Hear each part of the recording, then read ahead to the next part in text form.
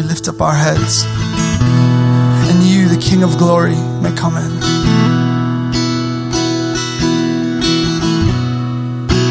Jesus, we long for you, and we look to you.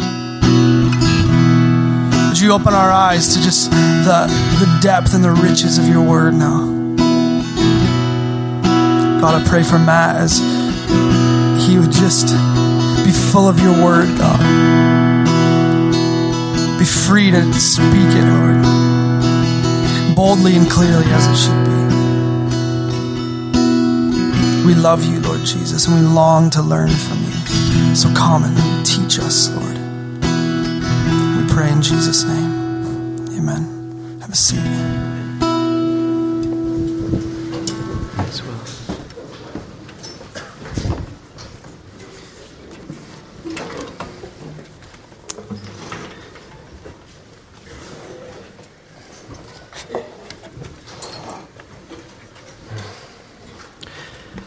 Good morning. Check, 1, 2. Pete's getting it dialed in. Sounding pretty good from up here, Pete. Magic ears. Okay, keep going. Today we're in Matthew 21. Matthew chapter 21. If you have a copy of God's Word that you brought with you, pull it out now. If you're sitting next to somebody who has one, snuggle up. If you need one, we've got blue covered copies of God's Word. Nobody needs to hear from me this morning. We need to hear from the Lord. A buddy of mine, I saw a tweet of his this morning which said, "Lord, may the sermon the people hear this morning be better than the one I'm about to preach."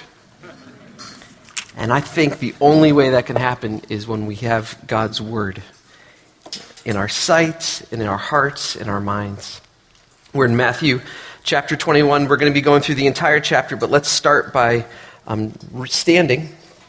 And I'm going to read this passage, verses 1 through 11. Here's God's word for us this morning. Now when Jesus and the disciples drew near to Jerusalem and came to the town of Bethphage, to the Mount of Olives, then Jesus sent 2 disciples, saying to them, "Go into the village in front of you, and immediately you will find a donkey tied and a colt with her. Untie them and bring them to me. And if anyone says anything to you, you shall say, 'The Lord needs them,' and he will send them at once."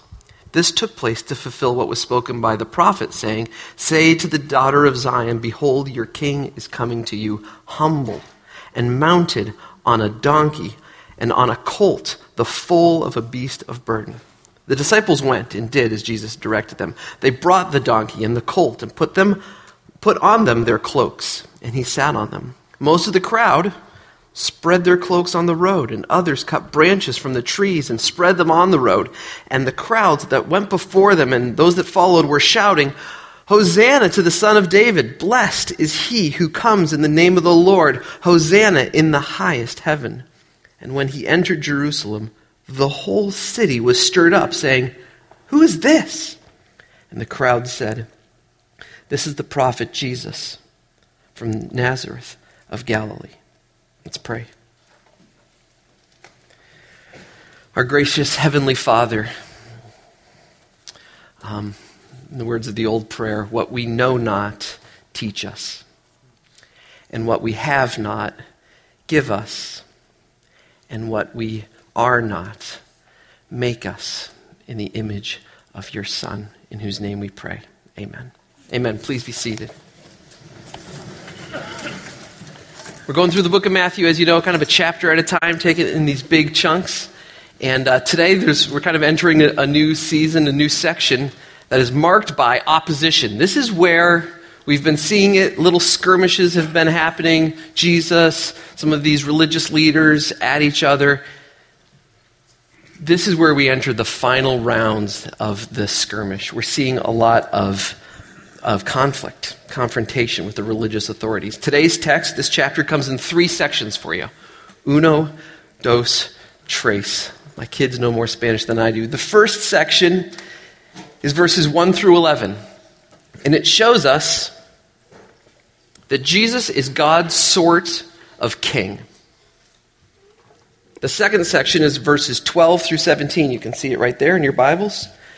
And that section shows us that Jesus is God's sort of priest. Then there's a little story, verses 18 through 22, which we're going to call the mystery section right now, okay? That one's a little crazy. The whole book of Matthew, Jesus is helping people, healing people, making things well. He's going to curse a tree. And then he's going to talk about how to move a mountain. We're calling it the mystery section right now. The third section is verses 23 through 46.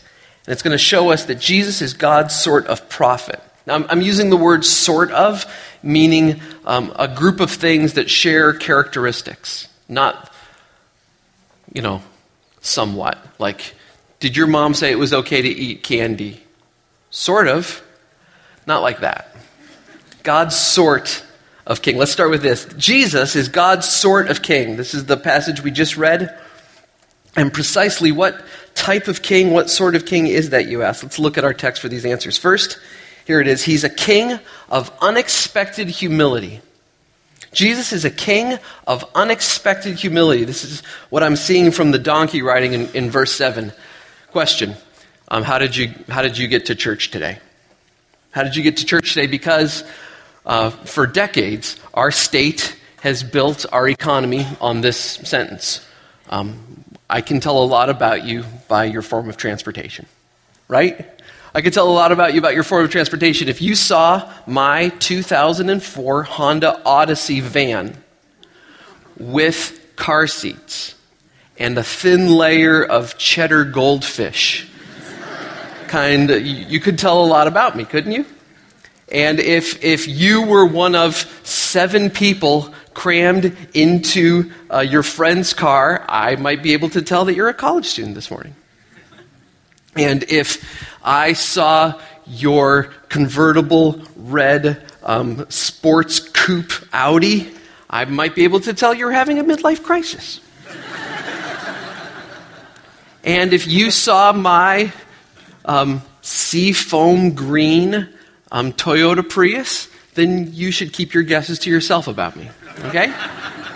Okay, you can tell a lot about a person by what their transportation is, and look what Jesus' transportation is saying. Gentleness and humility. He's not on a white horse coming to judge. Look at verse 2. Jesus says to his disciples, you're going to find a donkey tied and a colt with her. Untie them and bring them to me. This might be the gentlest thing I can possibly imagine. How many of these is Jesus riding? It's not like he's standing on top of both of these things. Riding, skiing into Jerusalem. Okay? What's he riding? He's riding on one, right? Just what a picture of kindness. Jesus is like, I'm going to be riding the little guy. Bring the mom too. What a kind Savior we have. How gentle. So hear this. This Jesus, God's king, he's a king of unexpected humility. Second, he is a king with an unflinching rebuke. And Jesus combines both of these things. He's gentle, he's humble, and he has got a rebuke. I'm getting this from this historical precedent. Let me show you what I mean. Think about other times when kings have entered Jerusalem to rule. Okay? What I'm thinking of right here, the clearest parallel is the story of Solomon. Remember the coronation of Solomon? Neil taught us so well about this in his message when we were going through the Kings. If you haven't heard that, if you weren't here for Neil talking about Jesus as the great king, download it off the website. It was fantastic. I've listened to it 3 times. Okay, this story, let me just tell you the story of Solomon entering Jerusalem. This story happens way after David is done killing Goliath. At this point in David's life, he's old. He's cold. He can't get warm. He's near the very end of his life. He's hung up his slingshot. He's old. He's weak. He's about to die. And he had appointed Solomon to be the successor. But it's not looking good. There's another son of his that's conspiring. This one of his sons, Adonijah, was scheming to become the king. Adonijah had cut a deal with the chief priest. He had cut a deal with the ruler of the army, and as soon as David died, they were going to make Adonijah the king. And just at that moment, David abdicated the throne. Did you know that? That's how his reign ended. He gave up the throne. He didn't die and then for the change, because he knew as soon as he died, this little conspiracy would happen. So he cut it short. He abdicated the throne, and he gave up his rights. He gave up his power to sound like somebody we know. And he made Solomon the great king. This is 1 Kings 1, verses 38 through 40. Zadok the priest, Nathan the prophet, Benaniah the son of Jehoiada, and the Cherethites. Why did I pick this passage? And the Pelethites went down and had Solomon ride on King David's donkey. And they brought him to Gihon. And there Zadok the priest took the horn of oil from the tent and anointed one is Messiah, is Christ. Then they blew the trumpet, and all the people said, "Long live King Solomon." And all the people went up after him, playing on pipes and rejoicing with great joy. So right here in our text, Jesus, the Prince of Peace, retraces the exact steps that Solomon, whose name means peace, he retraces Solomon's steps with a crowd announcing that the throne of David was continuing. Take that, you fake king. Take that, fake King Adonijah. And so, take that, fake King Herod. Why are the leaders trying to hush all of this cheering? It's not because they're party poopers. It's not because they don't like kids. It's because Jesus showing up on a donkey means this: here comes the real king. Here comes the real Prince of Peace. Here comes Solomon, but better than Solomon. Here comes the greater Jedediah, the one truly loved by the Lord. Yeah, he's like Solomon, but Matthew 12:42 told us something greater than Solomon is here. But the crowds miss it. Look at verses 10 and 11 in our passage. The whole city is stirred up, and they ask, "Who is this?" Now, Matthew has been, for our whole book, he's been really drawing our attention to the difference between two groups of people, the crowds and the disciples. The crowds and the disciples. And so the crowds say, the question is, the city asks, "Who is this?" And the crowds say, what do they say? He is a prophet. Kinda. They miss it there. They give an incomplete answer. It's not so much a wrong answer as much as it is incomplete. Remember, Jesus asked his disciples in Matthew 16, he asked, "Who did the people say that the Son of Man is?" And they said, some say John the Baptist, others say Elijah, others Jeremiah, or one of the prophets. The crowds thought Jesus was a prophet. Again, their answer is not so much wrong as it is inadequate. This is the answer they should have given. Matthew 16, Jesus said, "Who do you say that I am?" Simon Peter replied, "You are the Christ, the anointed one, the Son of the living God." So Jesus is God's sort of king. He's a king of unexpected humility. He's a king with an unflinching rebuke. He's God's sort of king. Second section of our chapter is verses 12 through 17. And here we see Jesus is God's sort of priest. He's God's sort of priest. And what does that mean? Look at verse 12. Jesus entered the temple courts, and he drove out all who sold and bought in the temple. And he overturned the tables of the money changers and the seats of those who sold pigeons. Here's what this means. Jesus is God's sort of priest. He's a priest driven by holiness. He's a priest driven by holiness. You've got to picture this scene, okay? Jerusalem is filled for the Passover. Crammed.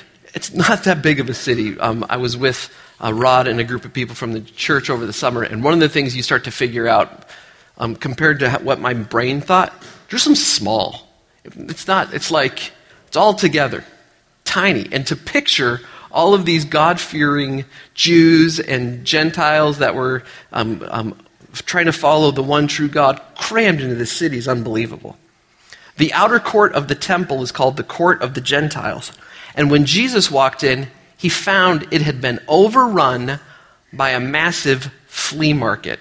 Okay? It's a religious Comic-Con. The temple workers were selling sacrificial animals. Only spotless animals could be offered as a sacrifice, right? But who gets to determine if they're spotless? The guys selling spotless animals. Do you see how unfair that is? One of my dad's phrases he would say to me once in a while is like, never ask a barber if you need a haircut.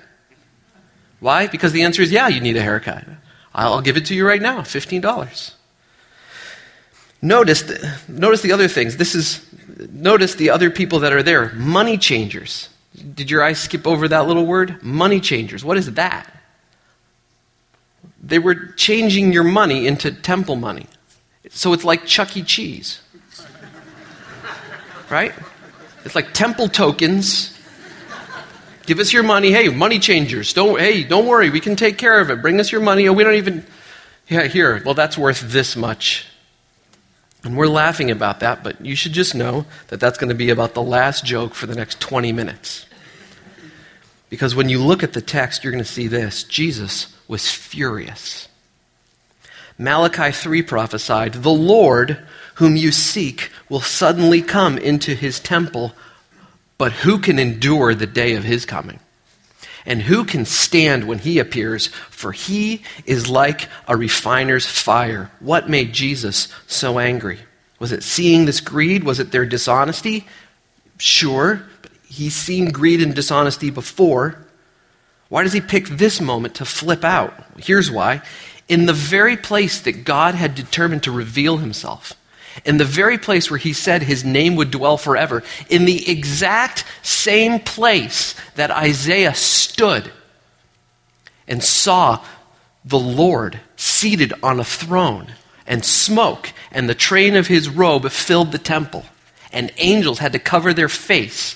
In that place, these fraudulent priests were toying with holiness. They were amusing themselves with the things that God held sacred and special, not Jesus.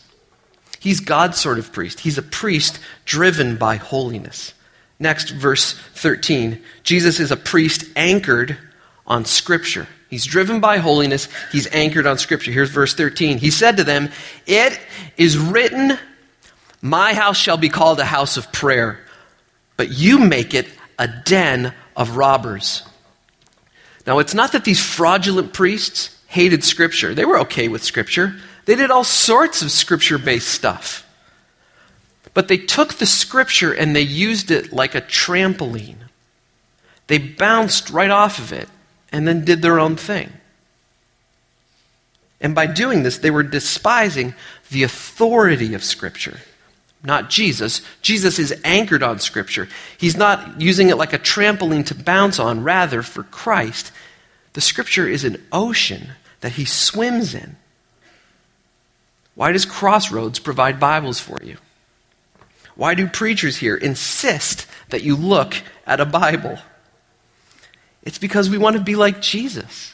We want to point you to God's Word. So look at the text and see 3 different places where Jesus points them to the Old Testament and presses them with what the Bible teaches. First, he points to Isaiah 56 verse 7 and explains, "My house shall be called a house of prayer." Matthew's writing to Jewish people, so they know how that little sentence ends. Mark's writing to the Romans, so he has to add the way the sentence ends. "My house shall be called a house of prayer for all nations," is the way that little part ends. Here, in the court of the Gentiles, the fraudulent priests had ignored Scripture. Next, Jesus takes that little phrase, "den of robbers," from Jeremiah 7 and applies it to them. I'm going to save the larger quote of that for later in the message. It's stunning. Finally, when the fraudulent priests complain about the children that are going to be making all of this noise, Jesus says these words, "Have you guys even read Psalm 8? I'm paraphrasing, of course, but we're going to talk about that part in a moment. Here's my point. Jesus anchored his authority on the words of Scripture. Question, what about us? When we speak about the most important things in life, what do we appeal to for our authority? In our worship services, when we counsel each other, when we preach, where do we point people to as the source of our authority. God forgive us for the foolish advice that believers give each other, or the hollow encouragement that we post on each other's Facebook walls. We point to pathetic inspirational quotes. We point to partisan politic. We point to sappy, sentimental stories. Listen, 1 Peter 4:11 says, "Let him who speaks speak the oracles of God." Let's lose, Oprah says this, Dr. Phil says that, Dave Ramsey says this. Let's lose, John Piper says this. Let's lose, Rod says, Neil says. Let's lose, for sure, I heard Westy say this. Grab a hold of this. The Bible says. The Bible says. And if you don't know what the Bible says, that's not a permanent problem. Learn. Anchor yourself to the authority of God's word. Point hurting people around you. Point your own heart to the authority of God's word. That's what Jesus did. He's God's sort of priest. He's a priest driven by holiness. He's a priest anchored to the authority of Scripture. And thirdly, he's a priest who loves the hurting and the outsider. Verse 14, you almost skip over this if you just read the chapter. Verse 14 says, "And the blind and the lame came to him in the temple, and he healed them." Jesus loves the hurting. We talked about the day that Solomon entered Jerusalem to be king. Let's talk about another one. Let's talk about the day that David entered Jerusalem to become its king. Do you know this story? This is in 2 Samuel 5, verses 6 through 10. The town was being held by the Jebusites. And David and his men, I'll just read it for you. David and his men went to Jerusalem against the Jebusites, the inhabitants of the land, who said to David, "You will not come in here. The blind and the lame will ward you off." Here's what they're basically saying. We think your kingship is pretty pathetic. In fact, we're going to take a break. And we're going to take, the watchtower is going to be watched by a blind guy. And the person in charge of the main gate there, we're going to put the crippled guy in charge there, and you still won't be able to conquer our city. That was what they were saying. And David said on that day, "Whoever would strike the Jebusites, let him get up the water shaft." So David kind of knew a little bit how the city worked. There was like a tunnel for the water to get in. So he sent some guys up the tunnel. It's cool. Go up the water shaft and attack the lame and the blind, who are hated by David's soul. Therefore it said, "The blind and the lame shall not come into the house," which meant that Jebusites wouldn't serve on David's court. David lived in the stronghold and called it the city of David. And David became greater and greater, for the Lord, the God of hosts, was with him. Now in this story, those fraudulent priests are the Jebusites. They think they're unconquerable, and we're going to see how that's going to go in a bit. Jesus, the son of David, but David's Lord, enters Jerusalem. He shows up and he loves the hurting. He loves them and he heals them, because it's the guy with no eyes who can see that Jesus is the answer to his need. He's not really blind. It's the girl without legs who decides that Jesus is the way that she wants to walk and comes to him. She's not really lame. These hurting people are loved by Jesus and they get healed. Here's the real blind people. It's the fraudulent priests that can't see that God just entered his temple. Blind. Here's the real lame people. It's the ones who stubbornly stay frozen in place instead of running to the only thing that can save them. These are the blind people, the lame people that should not come into the house. And they're about to be conquered by David's son, Jesus, born in Bethlehem. They're about to be conquered by David's Lord, Jesus, who's going to be sacrificed in Jerusalem. Jesus is God's sort of priest who loves the hurting and the outsider, we said. These fraudulent priests despised the outsider. They filled the court of the Gentiles with this Vanity Fair. Remember, Jesus was quoting Isaiah 56. "This house shall be called a house of prayer for all the nations." The temple was a missions headquarters, guys. The temple was a missions headquarters. Paul, the missionary to the Gentiles, said in Romans 15, the reason why the Jewish nation received God's word was actually so that they may praise God among the Gentiles. Romans 15:9. Why even, have you thought about this? Why even build a court of the Gentiles? Why would you even have one? It was so that Gentiles could hear about God and come to know him. Like Cornelius did in Acts 10. How else? Remember the woman who said that even the dogs could eat the crumbs that fell from the children's table. How could the court of the Gentiles is one of the ways that happened.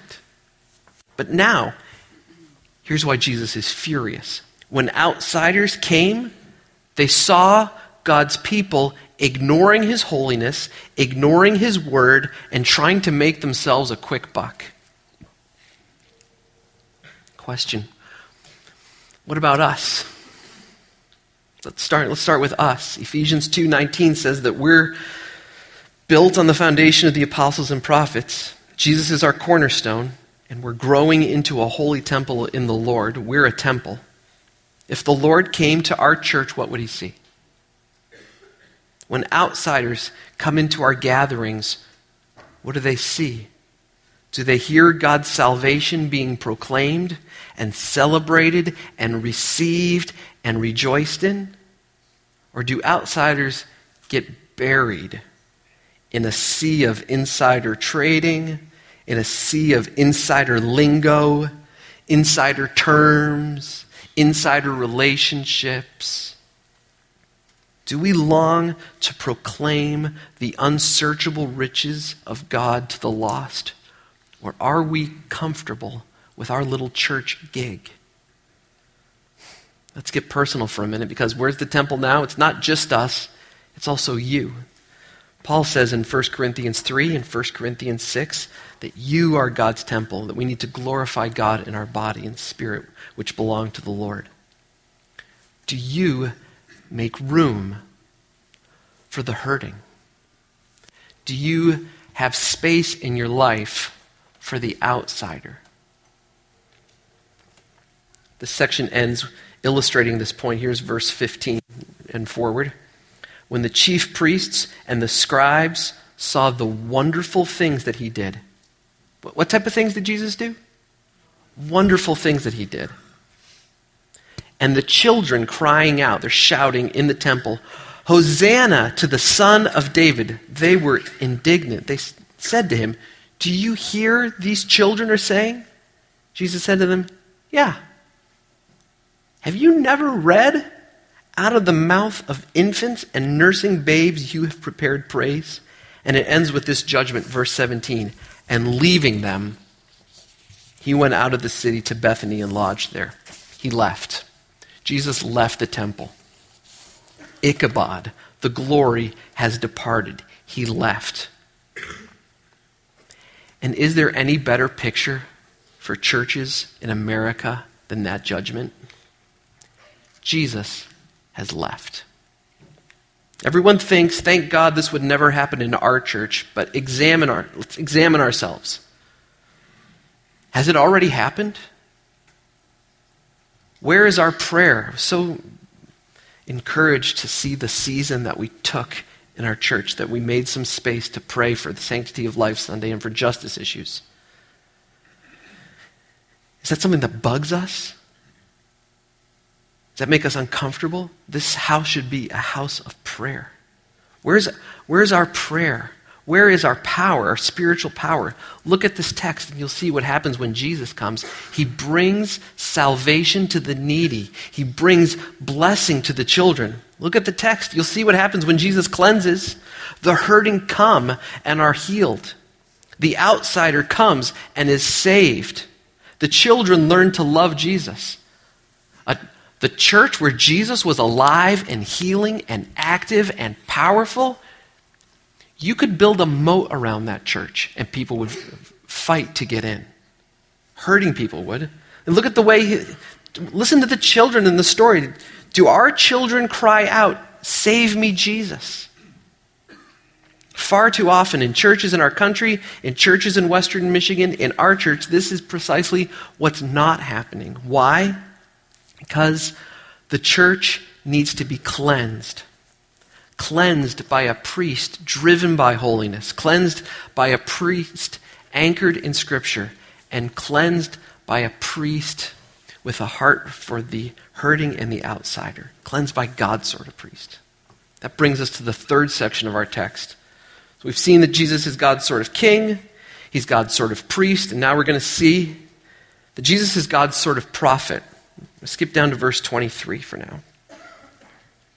When Jesus entered the temple, the chief priests and the elders of the people came up to him as he was teaching. So this is the next day. He walks back in. Now he's going to do some teaching. And they said, hey, but by what authority are you doing these things? Who gave you this authority? Okay? They're questioning his authority. Do you represent God? They want to know, or they're asking at least. Can you really speak for him? Are you a genuine prophet? And here's the first point for our section. Jesus is God's sort of priest. He's a prophet with an authoritative baptism. Listen to this answer that he gives. Verse 24, follow along. Jesus answered them, I'll ask you a question. If you tell me the answer, I'll tell you by what authority I do these things. The baptism of John, from where did it come? From heaven or from man, from human origin? They discussed it among themselves, saying, if we say from heaven, he's going to say to us, why didn't you believe? If we say from man, we're afraid of the crowd. The New Living Translation says, we'll be mobbed. For they all hold that John was a prophet. So they answered, we do not know. Jesus said to them, neither will I tell you by what authority I do these things. I've always pictured Jesus as doing this like a trick question. Like this is sort of like, what's the square root of 1 billion? You don't know. I'm not going to tell you my answer either. But he's not doing that. He's actually answering their question directly. You ask me where I got my authority? Here. It's from my baptism. Jesus is just straight answering their question. Jesus has an authoritative baptism. Remember what Neil taught us again in that sermon on Matthew 3. Remember what the Father said at Christ's baptism. This is my Son. Quoting Psalm 2, the King. This is my Son, whom I love, which is echoing what God said to Abraham about his son. Take your only son whom you love and sacrifice him. So Jesus is going to be a king and a sacrifice. With whom I am well pleased, God says, quoting Isaiah 42 about the suffering servant who says, in his teaching all the nations will put their hope. He's a king, he's a priest, he's a prophet in that little sentence as well. So Jesus has an authoritative baptism. Next, you're going to see this next story, verses 28 through 32. Jesus shows us he's a prophet with authoritative obedience. Kids are going to love this one. Ready, guys? 1, 2, 3. A lot of kids in here. Kids story time. What do you think? A dad's got 2 boys. He goes to the first boy and says, son, go work in the vineyard today. And that son says, I will not. But afterwards, he changed his mind and went out. He went to son number 2 and said the same thing. And that son said, I go, sir. And then he didn't go. Which of these 2 did the will of his father? And the priest said, the first. This is the sting in Jesus' tail. The Pharisees are worse than both of these boys, okay? They didn't believe John to begin with. They didn't change their minds. The parable doesn't even mention that kid. Oh, by the way, kid number 3. There's a third brother who said, I hate you. I hate your dumb vineyard. I'm not going to go. And then he stayed home and played video games. Okay? Well, that's the Pharisees' response. It might win a consistency award. It might win an authenticity badge. but it's got no authority to it. It's given up all pretense to authority. Continuing on verses 31 and 32. Which of these two did the will of the Father? They said, the first, the boy who changed his mind. Jesus said to them, truly I say to you, the tax collectors and the prostitutes go into the kingdom of God before you. For John came to you in the way of righteousness. You didn't believe him, but the tax collectors and the prostitutes believed him. And even when you saw it, you did not afterward change your minds and believe him. The tax collectors and the prostitutes changed their minds. They repented. They turned their feet, metanoia, and went a different direction. They joined the way of righteousness. Here's the other thing. There's brother number 4 in the story that doesn't get mentioned either. All right? And that's Jesus. Jesus is the brother who was sent to go work by his father in the vineyard. He said, I go, sir. And then he did it. Jesus went. He humbled himself and became nothing. I'm getting ahead of myself here. Here's the point again. Jesus is a prophet with authoritative obedience. Here's the last section of our text, verses 33 through 40. Jesus says, okay, you didn't like that story. Try this one. There's a master of a house who planted a vineyard and put a fence around it and dug a winepress in it, built a tower, and leased it to tenants and went into another country. When the season for fruit drew near, he sent his servants to the tenants to get the fruit. The tenants took the servants, beat one, killed another, and stoned another. So the guy who owns the vineyard sent other servants, more servants this time. The tenants did the exact same thing to them. Finally, the guy who owns the vineyard sent his son to them, saying, they're going to respect my son. But when the tenants saw the son, they said to themselves, here is the heir. Come, let's kill him and take his inheritance. And they took the son and they threw him out of the vineyard and killed him. When the owner of the vineyard comes, what's he going to do to these tenants? Here's our point of this passage. Jesus is a prophet with authoritative sonship. He's got an authoritative baptism. He's got an authoritative obedience, and he's got an authoritative sonship. Jesus is not a tenant. He's not a servant. He is the son. Where did he get his authority? They asked him, by what authority are you doing these things? Who gave you this authority? Here's his answer. My dad. My Abba Father is the master of the whole house. The Father runs the vineyard. Psalm 80, verse 8 said, the Father brought a vine out of Egypt and drove the nations out and planted it. Isaiah 5 says that God planted a vineyard and it produced fruits. What fruits did it produce? What fruits did the tax collectors and the prostitutes produce in verse 32? They believed. That's the fruit of the vineyard. Jesus has referenced this when he talked about Jeremiah 7. I said I wanted to read it to you. Here it is. Jeremiah 7, the word that came to Jeremiah from the Lord, stand in the gate of the Lord's house. Stand in that temple gate and proclaim there this word. Say, hear the word of the Lord, all you men of Judah who enter these gates to worship the Lord. Do not trust these deceptive words. This is the temple of the Lord, the temple of the Lord, the temple of the Lord. Has this house, which is called by my name, become a den of robbers in your eyes? Behold, I myself have seen it, declares the Lord. Go now to my place that was in Shiloh, where I made my name dwell at first. You go see what I did there because of the evil of my people Israel. Okay?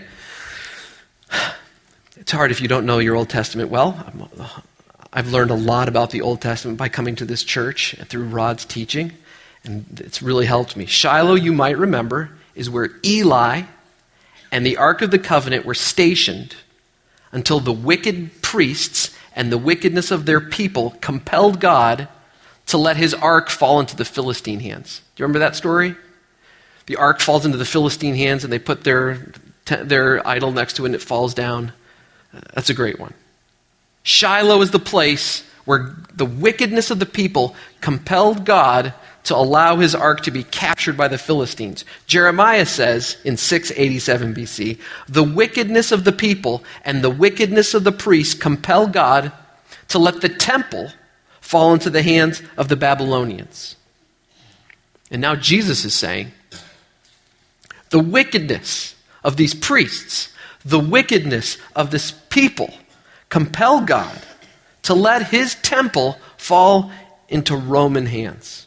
Let me show you how Jesus references this in our passage in Matthew. Jesus ends his story by asking, when therefore the owner of the vineyard comes, what's he going to do to these tenants? And they answered him, the religious leaders answered him and said, he will put those wretches to a miserable death and he'll lease the vineyard to other tenants who will give him the fruits in their seasons. That's a really good answer. How do you not understand that he's talking about you? Jesus said to them, have you never even read the scriptures? The stone that the builders rejected has become the cornerstone. This was the Lord's doing. It's marvelous in our eyes. Therefore I tell you, the kingdom of God will be taken away from you and given to a people producing its fruits. Okay, now's a decent time for us to talk about our mystery section that we skipped. For the sake of time this morning, I haven't gone over it carefully. I won't be able to go over it carefully. Please go over it this week. Let me just give you a couple little hints on it. Tie the passages around it into it. Read it in context. Wicked people are not giving fruit to the vineyard owner at the time of harvest. Fruitless things are being condemned. And please notice, Jesus does not say, faith moves mountains. He doesn't say that. We say that. Jesus doesn't say that. Jesus says, he's not teaching a class in rearranging topography. He's not giving you a lecture in moving the mountains in your life. That's not it. He says, say to this mountain. Clue, what's the only possible mountain he could mean? What's on top of that mountain? And so what is he talking about? We got a church full of Bible scholars in here. Think over what I say. The Lord will give you understanding in everything, Paul said to Timothy. Enjoy getting the juice out of that one yourself. Back to verse 44. And the one who falls on this stone, Jesus said, will be broken to pieces. And when it falls on anyone, it will crush him. When the chief priests and the Pharisees heard his parables, they perceived he was talking about them. They're the wicked tenants. And although they were seeking to arrest him, they feared the crowds because the crowds held him to be a prophet. So now in closing, let's apply this passage to our lives. This passage calls us to three basic things. First, it calls us to be ruled by God's King. We have to be ruled by God's King. We have to recognize his rule and his reign in our lives now, because there's a significant difference between his rule now and his kingdom dominion when he returns. This time he's come on a donkey. He will come on a horse to judge. And we are in a season, a brief season. 2,000 years doesn't seem brief because we can't get eternity into our minds. It is a vapor. We are in a brief season where salvation is available.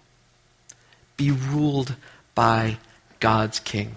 Our King rides a donkey. He displays unexpected humility. Hear his unflinching rebuke of our fake kings and receive him. Secondly, this passage calls us, be cleansed by God's priest. Be cleansed by God's priest. He's driven by holiness. He's anchored in Scripture. Recognize that his cleansing, it doesn't steal your joy. His cleansing leads you into the unfathomable joy that you can't even begin to contemplate. The joy that your heart was created to experience. Are you hurting? Do you feel like you're on the outside? God's priest is for you. Ask him to forgive you and cleanse you from all unrighteousness. And third, be convicted by God's prophet. His authority needs to rule in our lives. His obedience gives him authority, but his obedience gives us hope. We're surrounded by disappointing people. I was driving my boys to school this week, and I had sports radio on. And, here's, the theme of the week is that athletes that we looked up to have been lying to us. Just a great little opportunity for my son to hear people just devastated by the fact that when we put our aspirations in a person, they disappoint us.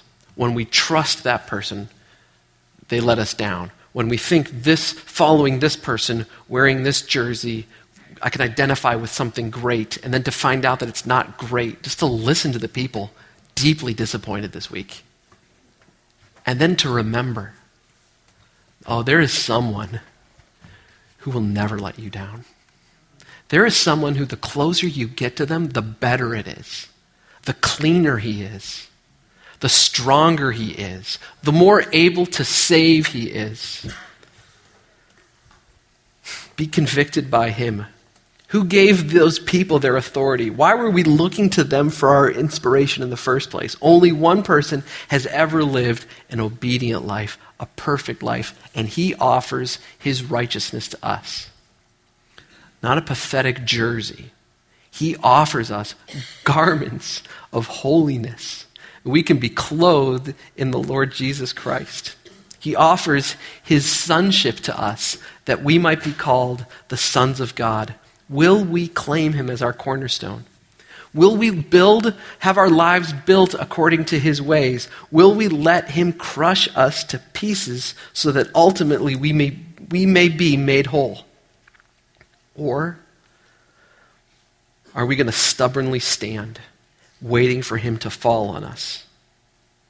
That will happen. That will be cataclysmic. He will ultimately judge the world. You can't miss that from this passage. The kingdom of this world will become the kingdom of our God and of his Son, and he will reign forever. Let's pray. Our gracious and great Lord Jesus, you amaze us. We want to be like you, but we confess that we've failed. And what we need, Lord, is not a pep talk or instructions. We need more than an example. We need more than teaching. We need everything that you came to be. We need to be ruled by you. We need to be ruled by you, great King of the nations. Who will not fear and glorify your name? For you alone are holy. For all the nations will come and worship before you, for your righteous acts have been revealed. We need to be cleansed by you, great high priest. We recognize the sin and our need inside of you. God, we have regret like crazy. Help us not just to be content with feeling regret, but instead to take that and run to the cross to receive your cleansing. We need to hear your warnings, prophet who speaks God's word to us. You do more than speak God's word to us. You are the word. All things were made through you, and without you, nothing's been made. Help us to recognize that in you is life. Your life is the light of men. In your name we pray, Jesus.